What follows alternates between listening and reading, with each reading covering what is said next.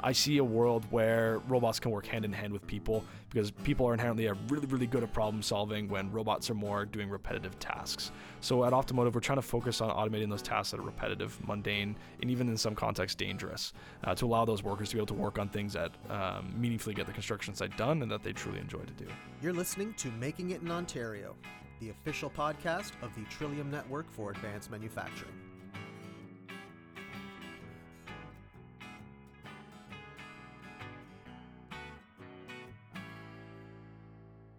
Hello and welcome to another episode of Making It in Ontario, the official podcast of the Trillium Network for Advanced Manufacturing. I'm your host, Nick Persicilli, and in this episode, Brendan and I take a drive out to Oldcastle to chat with Scott Fairley, founder and CEO of Optimotive Technologies Inc. We first met Scott and Optimotive at the Emerging Technologies Conference in Windsor, where Optimotive was displaying their Iris 2 Mark I autonomous ATV. It was orange and black with bright blue headlights and kind of hard to miss at the convention hall. And once again, shout out to our friends at Invest Windsor Essex for hosting a great event with great companies. Wendy Stark and team, if you're hearing this, you did a great job. But for now, back to Scott. So let's get one thing clear. Scott and Optimotive do not sell autonomous ATV robots. So no, you can't buy one. What they are selling is the automation of data collection in remote, unpredictable, and often dangerous environments through the use of their robots. The design of the robot itself, as well as the box it comes in, made for a very interesting technical discussion about the tech they use on the device, what they can collect, and the various use cases for it. It's very cool stuff. As you'll learn in the episode, Scott is clearly passionate about what he's doing, about how he's doing it, and the impact he believes it will have. Check the timestamp for his thoughts on planned obsolescence and how it impacts their design and manufacturing philosophy, and you'll see what I mean. One issue he's particularly passionate about is the perception of his robots taking jobs away from people. This is emphatically not Scott's or Optimotive's goal in any way. As you'll hear in the episode, their goal is to automate the mundane, repetitive, and dangerous tasks within a job, not the job itself. During our chat, Brendan discussed his experiences hand-planting trees in Northern Ontario and BC in his early 20s. Each tree planter was given a satchel full of saplings and told to go plant them. Once they ran out of saplings, they would need to walk back to the main camp area to get more. As they planted more trees, this walk became longer and longer. Now, during this walk, to and from the main camp, time and energy was wasted not planting trees. Now, if Brendan had an Iris 2 robot at the time, the robot could have been deployed to bring saplings to the planters, saving them time, energy, and improving overall productivity. Brendan's job would not have needed replacing in this example. In fact, it would have improved both the quality of his job and the quality of his work, because he could have planted more trees. That's the goal. Removing the mundane and dangerous tasks from a job. So with that, here's Scott Fairley from Optimotive Technologies Inc. on how they are enabling more and more companies to keep on making it in Ontario. And we're back in Windsor. Again, and I'm with Brendan. Again, hello Brendan. Hello, I guess, are we technically in Oldcastle? Technically we are in Oldcastle, correct. Yes, we are now in Oldcastle. And we are speaking with some old friends. Yes, Brendan, hello, hello. But we've also got a new friend with us today. Would you please introduce yourself? Hi, everybody. My name is Scott Fairley, the founder and CEO of Optimotive Technologies. Nice to meet you. Well, meet you. We met on the last time I was in Windsor, and we were at the Emerging Tech Conference. Yeah. So let's give a shout out to them once again. That was a great conference. Great opportunity for us. Great opportunity for startups. Yeah, it was. We learned a lot at that conference, and we walked away with this relationship here. So, Scott, for the people who weren't at the conference, tell us a little bit about what you guys do here.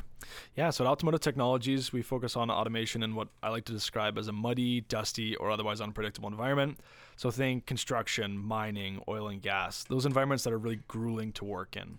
So at Optimotive, we build robots to automate tasks for customers in those environments. Customers look like multi-billion-dollar construction firms, mining firms, things of that nature. And we produce robots to automate tasks for them. Now, we just got, for those of you who are, aren't in the room with us, we just got a tour of your facility and the cool stuff you're doing. Tell us a little bit about, what was it, the Iris? Iris, yeah. So Iris is our primary flagship robot that we're using right now, and it is focused on the automation of data collection. To give you guys context who can't necessarily see these robots, they're mid-size ATV shaped robots that we attach various sensors to the back of. It's bright orange, humongous mud tires on it, and it runs around on the construction sites and mining sites collecting different types of data for our customers. What data that's collected is really dependent on the customer case, but think 3D scanning, 360 photos, and even in some contexts, inspection and things of that nature. Let's talk about some of the environments that you're looking to have these. You say robots, but I remember we were joking around on the floor there. You're saying they're not robots; they are data collection instruments, right? Yeah, sure. Yeah, I mean, robots is an accurate description. There's an internal debate whether we call them rovers or things of that nature. Yeah. But they are data collection tools. Correct. Yeah. So Iris is always focused as a data collection tool. So it runs around, it collects different types of data, and we provide that back to our customers as a service. So one of the things that I found interesting about Iris and the service is kind of the box it comes in. Sure. Absolutely. Tell us a little bit about the box. Absolutely. So as a company in going through the testing phases and working with customers in those environments, we realized that there's a tremendous amount of team time associated with operating robots. It's not just hey, show up with a quote unquote autonomous robot that can navigate around on its own. There's the maintenance, there's the management, the where do you store it at night on a construction site that might not necessarily be secure, given the expense of some of these robots, obviously. So we designed a system called Box that's, for lack of better terms, is almost like a doghouse for our robots to where it can live there. It's its base of operations, and we utilize it to help us operate our robotic platforms. It's got some pretty cool features on it. It's got solar panels. We have put a SpaceX Starlink antenna on top of it, as well as it has onboard computers and things of that nature to give us the best possible firepower to go out and operate our robots for our customers. So it's kind of like a really large edge computer. Pretty much, right? Yeah, so it's got the compute power on board. That's one of the exciting things about it. So obviously, given the amount of data that we're collecting, there's a decent amount of processing power required to make it move around, and we can remove a lot of the processing power from our customer side of things and allow us to do it locally on the construction site with solar powers being completely off-grid. So, Scott, there's robots they've been around for a while now, but autonomous robots, they're starting to gain some momentum. There's been some discussion about robots taking jobs from people. Now, I know that the discussion is a lot more complicated, complex, a lot more layered than that. You had touched on it a little bit on the tour. You're not taking anyone's job. Tell us about... Precisely. So at Optimotive, we're not taking people's jobs. We focus on task automation. So I like to describe to people, think about the most boring, mundane, and repetitive part of any job that you've ever done. Imagine you could have a robot remove that task so you can focus on things that make you money. So in the context of our customers, it will allow team members, instead of running around collecting menial, repetitive data that is inherently valuable, it's just a very repetitive task. So imagine you have a robot go out and do that for them so that they can focus on things that actually get the construction site done and move things forward. And it is definitely a case of the tasks that we're attacking are definitely tasks that people don't like to do. And we heard this firsthand from some of the customers that we were deploying with, and specifically not just like the management teams, but even just the people on site, the day-to-day workers. When we showed up, obviously there's a lot of curiosity around the robots that we're building given their aesthetic, and you don't really see these types of robots in these types of conditions at scale currently. So naturally there's a lot of curiosity. So we'd have people come up to us and say, hey, what does this robot do? And we're saying, oh, we're here to collect X data. We can't disclose what kind of data, but we're here to collect this type of data. Like, sweet, we don't have to do this anymore. Like, this is something that I don't have to go out and do. Like, we would spend hours doing that. I'm like, exactly. No, for this job, you don't. In the future, the hope is that robots can go out and do this. So we're not looking to take people's livelihoods. I see a world where robots can work hand in hand with people, because people are inherently really, really good at problem solving when robots are more doing repetitive tasks. So at Optimotive, we're trying to focus on automating those tasks that are repetitive, mundane, and even in some contexts dangerous, to allow those workers to be able to work on things that meaningfully get the construction site done and that they truly enjoy to do. Are we at a point in time now where manufacturers are having a hard time finding people, mining companies are having a hard time finding people, oil and gas companies, construction companies, the grocery store, you name it, they're having a hard time finding people? So are these solutions, like, is this not the kind of perfect time to be proposing these solutions and to have people get used to the kinds of problems that a robot like this can solve? Because we're not, automation today, this minute, is not, there's plenty of jobs out there. Automation's is there to solve a labor crunch rather than take anybody's job.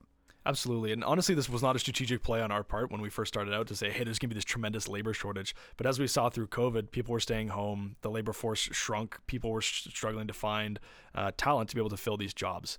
And we heard this firsthand from customers. We were talking to customers about the specific tasks that our robots were going out and doing, and they were saying, we are struggling to keep people in these roles. It wasn't necessarily a problem of struggling to find them, but it's about the retention side of things. They said they were constantly going through this churn of hire somebody, they don't like the job, they'd rather be in the office working on what the data and processing the data that's coming in. That was really where they wanted to stay. So they had this constant turnover rate where they're spending tons and tons of money on HR, and that's assuming that they could even find people. Again, the environments that we work in are not fun environments. It's definitely a case of it.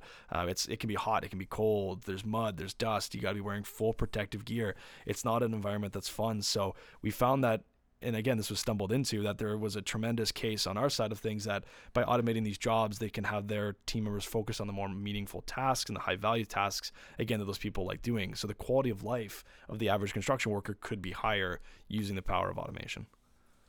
Before we flick the mics on, Brendan, you were talking about your experience planting trees.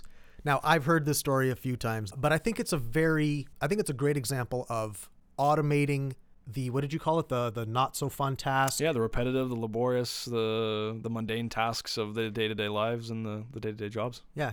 Brendan, tell us about planting trees. Well, when you're planting trees in Northern Ontario and Central British Columbia, which you've done. Which I've done for many years, although it was many years ago, you aim to spend as much time as you possibly can with trees in your saddlebags, actually planting the trees, because that's what makes you money. But you inevitably get stuck where you've planted all your trees, so you have to go back and plant and go to a roadside or go to a landing or meet up with someone to get more trees. That's a part of a tree planter's job that they seldom want to do. If there was a robot that made that more efficient, that would allow them to spend more time planting trees, more time making money, more time being productive, and would basically allow everybody to do more productive work. So it's not automating the actual job, it's automating the crappy things that you're not actually getting paid to do around the job. And that's just one example. But I thought it was really, that would be a godsend. Absolutely. It's the chores, right? It's the chores of the job that I think is really where there's ripe potential for automation. As you mentioned, it's the running back and forth to grab trees. It's the run around and collect data. It's the move things around. It's a go sweep the floors type of thing. It's the chores of the job that really don't push you forward and give you satisfaction. It's like, oh, we have to draw straws to see who gets to go do this. That's the prime use case for automation. And customers operating in, as I mentioned, those muddy, dusty, or otherwise unpredictable environments have never had effective tools to be able to do this. Obviously, we're from Windsor. We're a very manufacturing heavy town. When you see the amount of automation that's happened in factory environments that are extremely predictable and the gains that they've had in the productivity of the workforce because of those, it's substantial. And customers operating in those environments that are unpredictable don't have any tools available to them, and especially at a cost point that they can put one on every single one of their job sites. So it's really our goal at Optimotive to try and realize those gains, whether it be moving things around to help plant trees, or whether it be helping out collect data on construction sites, to be able to build those tools for those customers to make them as effective as possible and try to share in the gain of automation that was had in a factory setting. So let's talk about Iris. Sure. This is the actual device itself. It's our product, yeah. Yeah, and so that I saw it first at the conference. Bright blue lights, kind of hard to miss. Yeah, it's like you said, it's based on a small ATV. And tell us a little bit about, because that's how it starts. Obviously, it doesn't end that way. Tell us a little bit about some of the tech that you've put on it.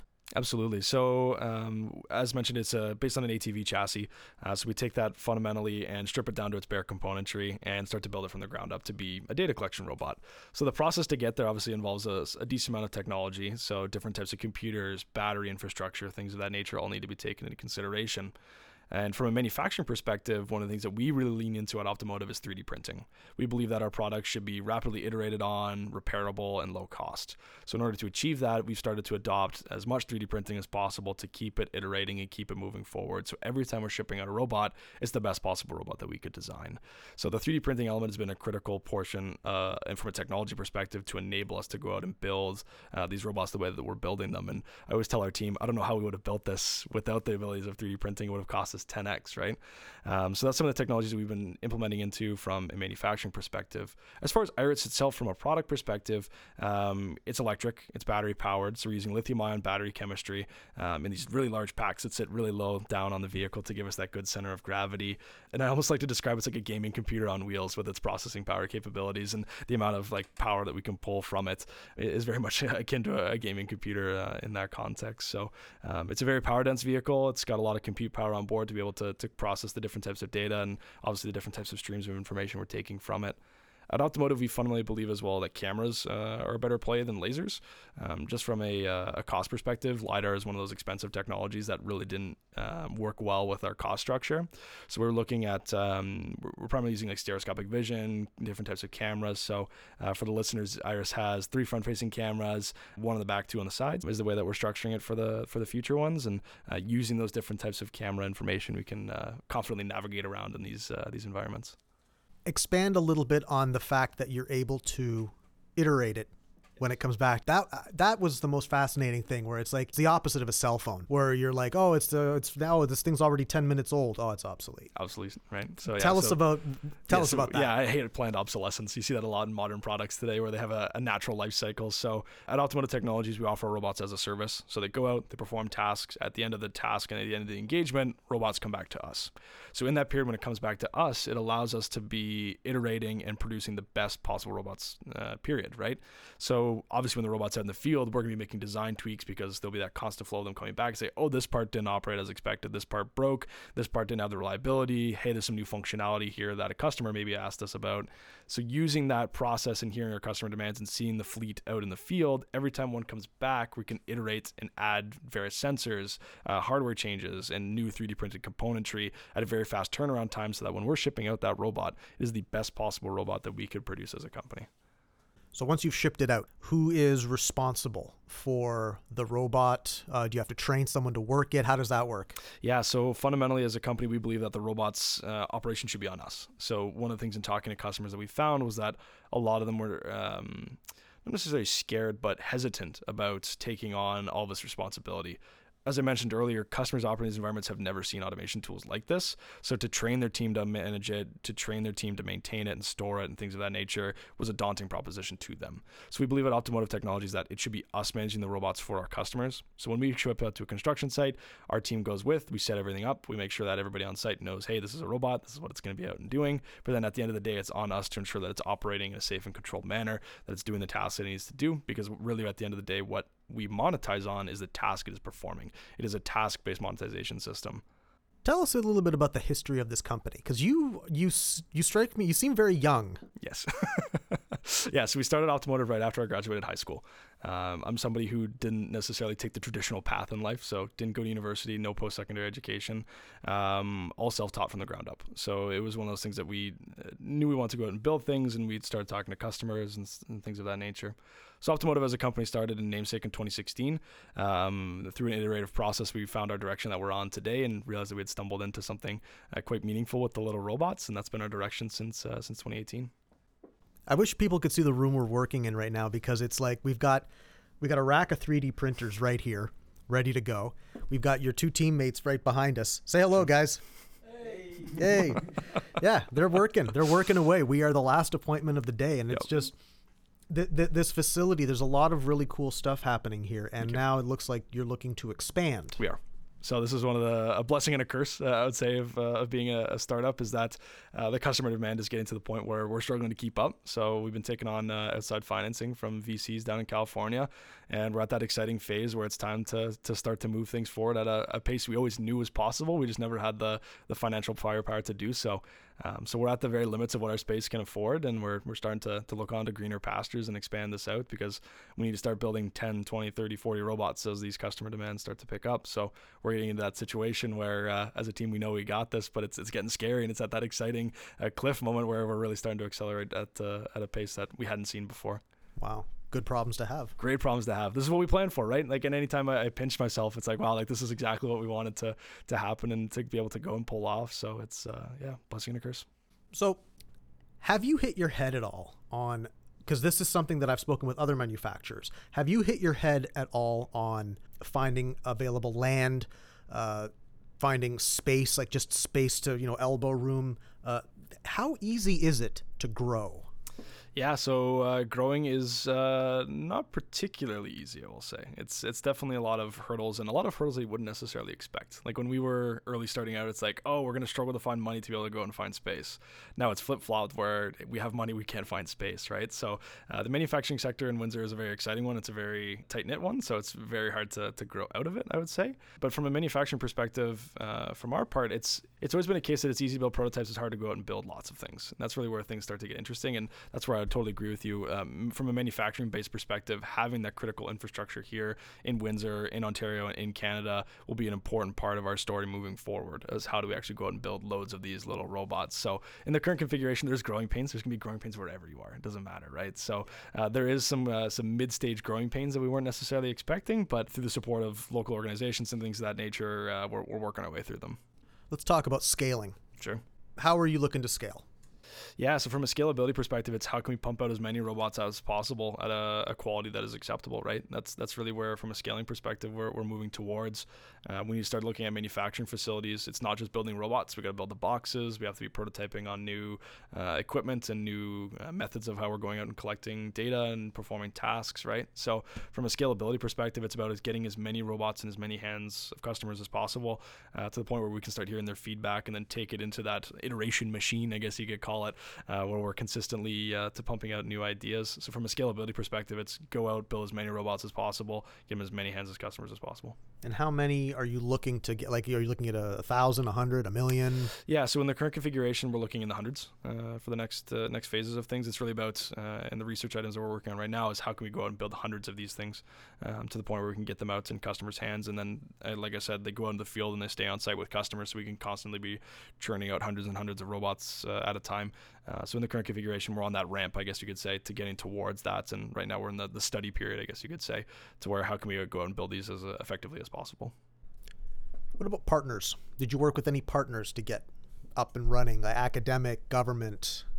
Yeah, so we've had support from the local organizations like Invest Windsor-Essex, We Tech Alliance, things of that nature. From a government perspective, on the manufacturing side of things, early days, I would say, in the support from them. So it's an exciting period where we've proven ourselves out. So there's a lot more legitimacy to be had in those conversations as we're starting to move forward. So that being said, there has been local support from different government organizations and things of that nature. How unique, as far as you know, is that to Windsor, having that much support from Invest Windsor-Essex? Shout out Invest Windsor-Essex. Shout out We Tech. Shout out We Tech. Because I mean that is two strong organizations that are not consistently replicated in every part of the province or of the country. Can you speak to that, to your relationship, to the importance? Full disclosure, we're pals with with all those. Sure, absolutely. No, so the support from them has been substantial at this point in time. I mean, the reason that we made this connection with you guys is because we were invited to that trade show at the casino there, the Emerging Technologies Show. So the support from them has been a critical part of our story moving forward. They've helped us secure space. They've helped us with talent scouting, things of that nature. So having strong players backing you in situations like this is critical. Starting a company is one of the hardest things you can go out and do. So every ounce of support that you can get from any possible player is a critical part, and they've been an important part of our story to get to where we are today. Let's talk about talent acquisition. Where do you find talent? Yeah, so I will say that in our current configuration, we've been quite fortunate to be able to not really run into talent issues per se, as far as finding people willing to work with us. From a self-shadow perspective, we do work on some pretty exciting things, I will say. So anytime that we put job postings out, we do get loads and loads of applicants. Like, for example, for some of the mechanical engineering positions we put out, we get hundreds of applications. So the talent pool in the region is quite strong. There's a lot of talents in the automation space, more so, again, around factory environments. But whenever they see mobile robots and things that look like something from a movie scene, right, there's a lot of excitement around it. So from a talent perspective, we have had a strong talent base here in Windsor that we've been able to tap into, and fortunate enough to say that we haven't had any true problems with finding the right people to work with. Scott, talk a little more about yourself. You said right after high school, you knew exactly what you wanted to do. I wouldn't say exactly. So after graduating high school, we had some ideas surrounding mostly autonomous vehicles. So working in the autonomous vehicle space was really the early iterations of Optimotive. So we had put a focus on how can we operate autonomous vehicles in snow, rain, sleet, and other not so fun environments. And as a bunch of broke kids who can't afford full-size vehicles to test on, the most natural fit that we could find was golf carts. So we went out and purchased golf carts and retrofitted them to be little test robot vehicles. Our early team all had experience, myself included, in First Robotics. So the First Robotics teams that you'd play a part in high school, where you go out and solve challenges. So as young individuals, we had experience in robotics, had some ideas surrounding autonomous vehicles, and needed to go out and build test beds. So we chose the golf cart chassis, and as we started to iterate, we said, okay, the golf cart's not good enough. We need to get something that's a little bit more robust that we can show off, which is where Iris, as in her current configuration, was born, was as that test vehicle that we can go out and demonstrate and show customers who were building autonomous vehicle technologies how their vehicles could operate in the snow and the rain and the sleet. So inadvertently, we had stumbled into a business case here where we'd built very robust and very capable off-road vehicles in the ATV chassis that could perform autonomously in those types of crappy environments. So we started floating around the idea of like, well, what if we could use these robots in a situation where they could be making money and be the product instead of what we build on top of them, which is really where the business case of Optimotive became today. When we started floating that general concept, we realized we stumbled into a business case that was 10, 100x bigger than the initial iterations and concepts that we had built at Optimotive. Where did you learn how to do this? Self-taught, yeah. Just had a idea and an understanding of where we wanted to go, and it was just purely self-taught from there to get to where we needed to be. So we knew like feature set and things like that, and like, ooh, it'd be cool if our robots could go out and perform these tasks and do these things. And then on my perspective, it was working backwards from those end goals and figuring out what we need to do, who we need to hire, and things of that nature. So if anyone is looking to duplicate or replicate your experience, what books should they read? What TV shows should they watch? Yeah. Should they participate in First Robotics? They should participate in First Robotics. Go First Robotics. I would always implore anybody who has drive to just go out and try things. I think that's one thing that we're lacking in the traditional education systems is there's not enough trying. Trying and going out and experimenting with things is very much an extracurricular thing like First Robotics. So I'd always implore anybody, if you're passionate about something, just go and build things, iterate, work on things of that nature. I wouldn't say there's any like one podcast, book, speech, TED Talk that like was the aha moment. It was very much a collection of multiple to get me to where I am today. And again, it was that trying. Just go out and try. Everybody's scared to start and scared to go out and try things. So I'd always implore anybody to try as much as you can while you have the ability to do so. So whether it be First Robotics in high school, whether it be rocket clubs in university or things of that nature, just go out and try as much as you can and absorb it all and try to think about how you can apply those skills to something grander in your career as you go and graduate, or if you enter the workforce. So let's be clear. You're not selling robots. You're selling the data that they output. Correct. So we are task-based, right? So we automate tasks, and the automation of the task is the product. It just so happens that by using robots is the fastest, cheapest, and the most effective way to go out and do these different types of tasks. So let's say we've got Nick's Aggregates. Sure. I've got an aggregate company, and I want to hire. I just found out, okay, this is really cool stuff. I'm the kind of guy who used to do all those inspections myself. I was that kind of owner. They exist. They do. I know. So let's just say I'm that kind of owner, but I'm getting old and my legs don't work like they used to. All of a sudden I see this product. This looks fantastic. Mm-hmm. How much? Yeah, so from our pricing structure, we adopt a flat rate pricing. We're currently, this is not set in stone, but we're evaluating pricing around the $3,500 a month mark. So that includes maintenance, that includes operating the vehicle, shipping the robots, all in included, $3,500 a month. That's not a lot. It's not a lot of money. So if you had one person working at about $22 an hour, taking the risk associated with being Insurance out in a risk. rugged environment. Yep. Yeah. That's $3,500 a month. Yep. That's a good calculus. That makes sense. That's where our margins make sense, right? And especially where a lot of these tasks that people would be go out and doing, they're dangerous, as you mentioned. There's insurance risk with them. So to give you the example, the aggregate space that we've been working in, to have a traditional surveying company go out and do this, they would be climbing piles.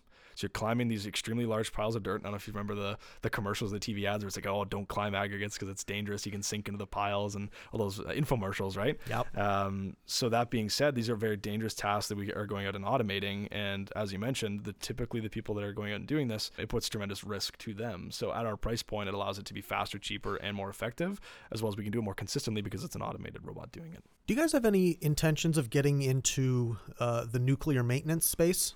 So when looking at things that are of dangerous materials, it is on the roadmap. So in working in the stockpile and aggregate space, you can get stockpiles of dangerous things. So think lead, materials that are toxic to be working with. So from our perspective, we're trying to avoid them for now, but it is an obvious use case on our side of things to be able to put a robot into those dangerous environments instead of sending a human in. That's where I think there's a lot of growth to be had. From an organizational capacity, we aren't touching those just yet because we don't really have a clear read on how to maintain robots that are nuclear when they come back.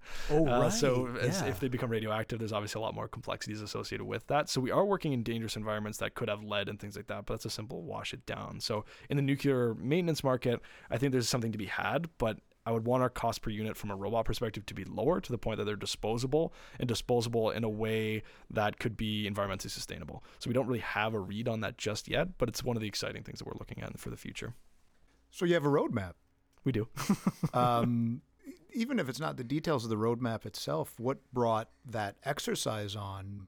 Why do you have a roadmap? What is a roadmap? Sure. What purpose does it serve? Is it useful? Do you update it? Sure, absolutely we do. Yeah, it needs to be iterative. Roadmap should never be set in stone and say this is going to be a roadmap for the next 5 years, because from a business perspective, we don't know what we're going to look like in 5 years with the growth that we've been having. So we thought of the roadmap was an important exercise on our side of things, given that we have all kinds of really crazy and cool ideas, and it needs to make sense in the broader scheme of what we're working towards as a business. I wish we were in a position where we could build every cool idea we've ever had, but practically we can't exactly do that. It has to be customer demand and things of that nature, as well as a lot of the technologies, as we've seen with Box, are additive. They're not just a standalone piece of technology. So some of the things that we're forecasting on the roadmap would require other elements of the puzzle to be done first. So that's why I think it's a critical element to have that rolling roadmap and be consistently kind of as a team collectively thinking about new ideas in the context of a grander trajectory and making sure that it all lines up again from a customer case perspective. Because again, we need to be providing the most value to our customers for this to make sense. Are you glad you've engaged in this road mapping exercise? Precisely. It was, yeah. I think any startup, when they first get their boots in the mud, I guess you could say, in our context especially, when they get their first out there, there's a lot of confusion as far as what's being built and when, by who, and things of that nature. And you're kind of just sporadically trying ideas. So from us, building out a roadmap was a natural step to a little bit more planned trajectory as far as what we're working towards from a technologies. Again, especially because we had the box and things that were overlapping in their capabilities. So the roadmap was a critical management strategy on our side of things to ensure that everybody's on the same page and we're all building towards a common goal. And that common goal is very clearly stated for everybody to view. Did any one person or any one organization, was there anyone who said, hey, where's your roadmap? And you go, where's our road? Yeah, some investors early days brought it up, and didn't have a very good answer, I guess you could say. As well as, we started stumbling over ourselves with the different things that we were working on, where there was a conflict where it's like, okay, cool, we just spent 6 months building this thing, but this element on the roadmaps or on our grand list of things to do wasn't really put in a timeline perspective. So we had to sit on something we just worked on for 6 months before it could get launched, kind of a thing. So in that context, it was both a head scratcher from some people asking us questions, as well as some of the development items kind of tripped over themselves there. So again, learning from failure is key. I think in any startup, I think a lot of people, as I mentioned earlier, are afraid to fail and are afraid to start. But as long as you can go out and learn from them, you can get through it. It's not this tremendous thing that's going to blow up your business if one little thing goes wrong. So don't necessarily strive for perfection. And anytime there is some type of issue or something pops up, learn from it. I think that's a critical element of any startup that not a lot of people take seriously. I'm going to turn this right to tech for a minute, because you said something that's kind of stuck out in my brain, and it had to do with, you've got vision cameras, but you're steering away from LIDAR. You're not the only person to do that. Sure. Tell me a little bit about that decision. Purely a cost decision. So from our perspective, as I mentioned, one of our key elements is that we need to keep our robots as low cost as possible, because there's a direct correlation between our margins and how much we're charging for our robots, right?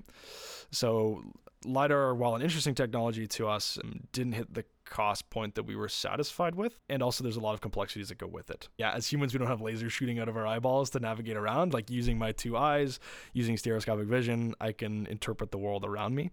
So it seems like more of a software problem. So we want to reduce the hardware cost as much as possible so we can have software updates as we continue to push through it. And camera systems had more low-hanging fruit in that nature. So while with a LiDAR system, you can get up and going quite fast and have a very detailed map of your environment, from a cost perspective, it made more sense to have some lower capabilities out of the gate, but slowly build towards having greater capabilities than LiDAR could produce. Orange panels. blue lights. Yep. Really good color theory or something else? So from our perspective, orange was one of the things that we naturally fell into. Working in these environments, obviously visibility is key. So when we first started off, we had a kind of a camo wrap, similar to how automotive manufacturers would build prototypes where they wrap it in camo so you can't really see the imperfections, things of that nature. We had load operators come up to us in the snow when we're operating a robot saying like, hey, I can't see this thing, man. Like, this is going to be a potential risk to your robot. You might want to fix that. So at that point in time, we made the decision, okay, we're jumping into this with 2 feet here. We're going full orange. So from that perspective, the blue was adopted from previous color schemes, but the orange and blue did end up going together nicely. That's Ontario Tex colors too. So there you go. Right across the wheel from each other. Right. So. Right. Yeah. Is it fair to say that you just, no one told you couldn't do it, and you didn't know that you couldn't do it, so you just did it? Is that kind of what happened? More of a case of people told us it was impossible and we wanted to prove them wrong. Yeah, we've had the doubters, we've had the people that says, probably this isn't going to work, or you might be crazy for thinking in this way. And we had this internal, because naturally with the tasks we're going out and performing, there was that we are reducing human suffering in some elements. So there was almost that compelling case of we need to push forward. It's not even just about us anymore and like, oh, we like to work on cool robots and there might be a business case to make some money here. It was definitely a case of we could see that using robotic platforms like we were building, you can genuinely reduce human suffering, make people's lives better. So with that mindset, it almost was irrelevant what everybody in the doubters were saying to us, because we knew we were onto something here. We knew we could make people's lives tremendously better using these robotic platforms. So it was almost like the noise was irrelevant compared to the reduction of suffering that we can work with. So a while back, I came down to Windsor and I got myself into a bit of trouble because I asked someone, hey, where do I get the best Detroit-style pizza around here? And they said, well, you get that in Detroit, okay? You get that in Detroit. Do you know what you get in Windsor? You get Windsor-style pizza. Correct. Please, for those of us who are not familiar with Windsor-style pizza, tell us what it is and what you think about it. Absolutely. So I'm uniquely qualified to discuss this matter because I did work for a pizzeria when we first, to fund things along, we obviously had to get jobs. So I did work for a pizzeria for a short amount of time. So to give you the summary of Windsor pizza, number 1, canned vegetables. So like canned mushrooms, canned vegetables, things of that nature. Shredded pepperoni. It cannot be a circle. Shredded pepperoni. Shredded pepperoni. Secret sauce, eh? So those 2 elements, I think, is enough to classify it as Windsor pizza, and everybody will go nuts for it. Yes, we do have a unique pizza scene here, and I would highly recommend it to anybody if you happen to be crossing through Windsor or staying in Windsor, to check out some different Windsor pizzerias. You got Capri Pizza, Naples.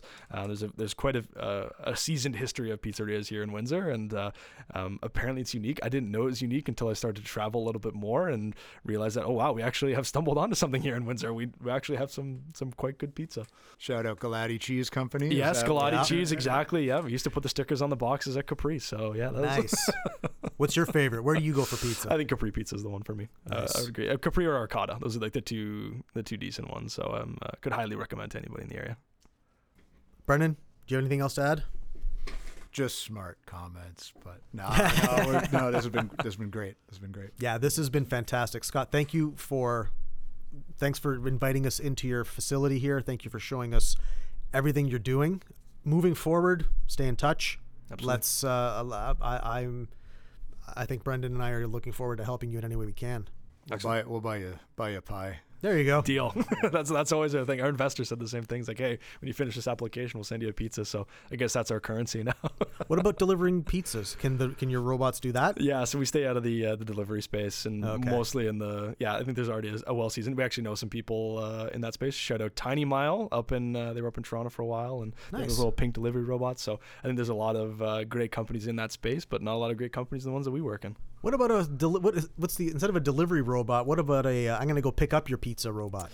Fair, yeah. No, there might be a business case there, and yeah, I'll recommend it to my people that have those companies. Maybe there'll be like a little fee on top of that for the idea. I don't know. Yeah, there you go. Fantastic. Scott, thank you so much. And to the gentlemen in the room here who have been so quiet, thank you as well. Thank you very much. Thank you.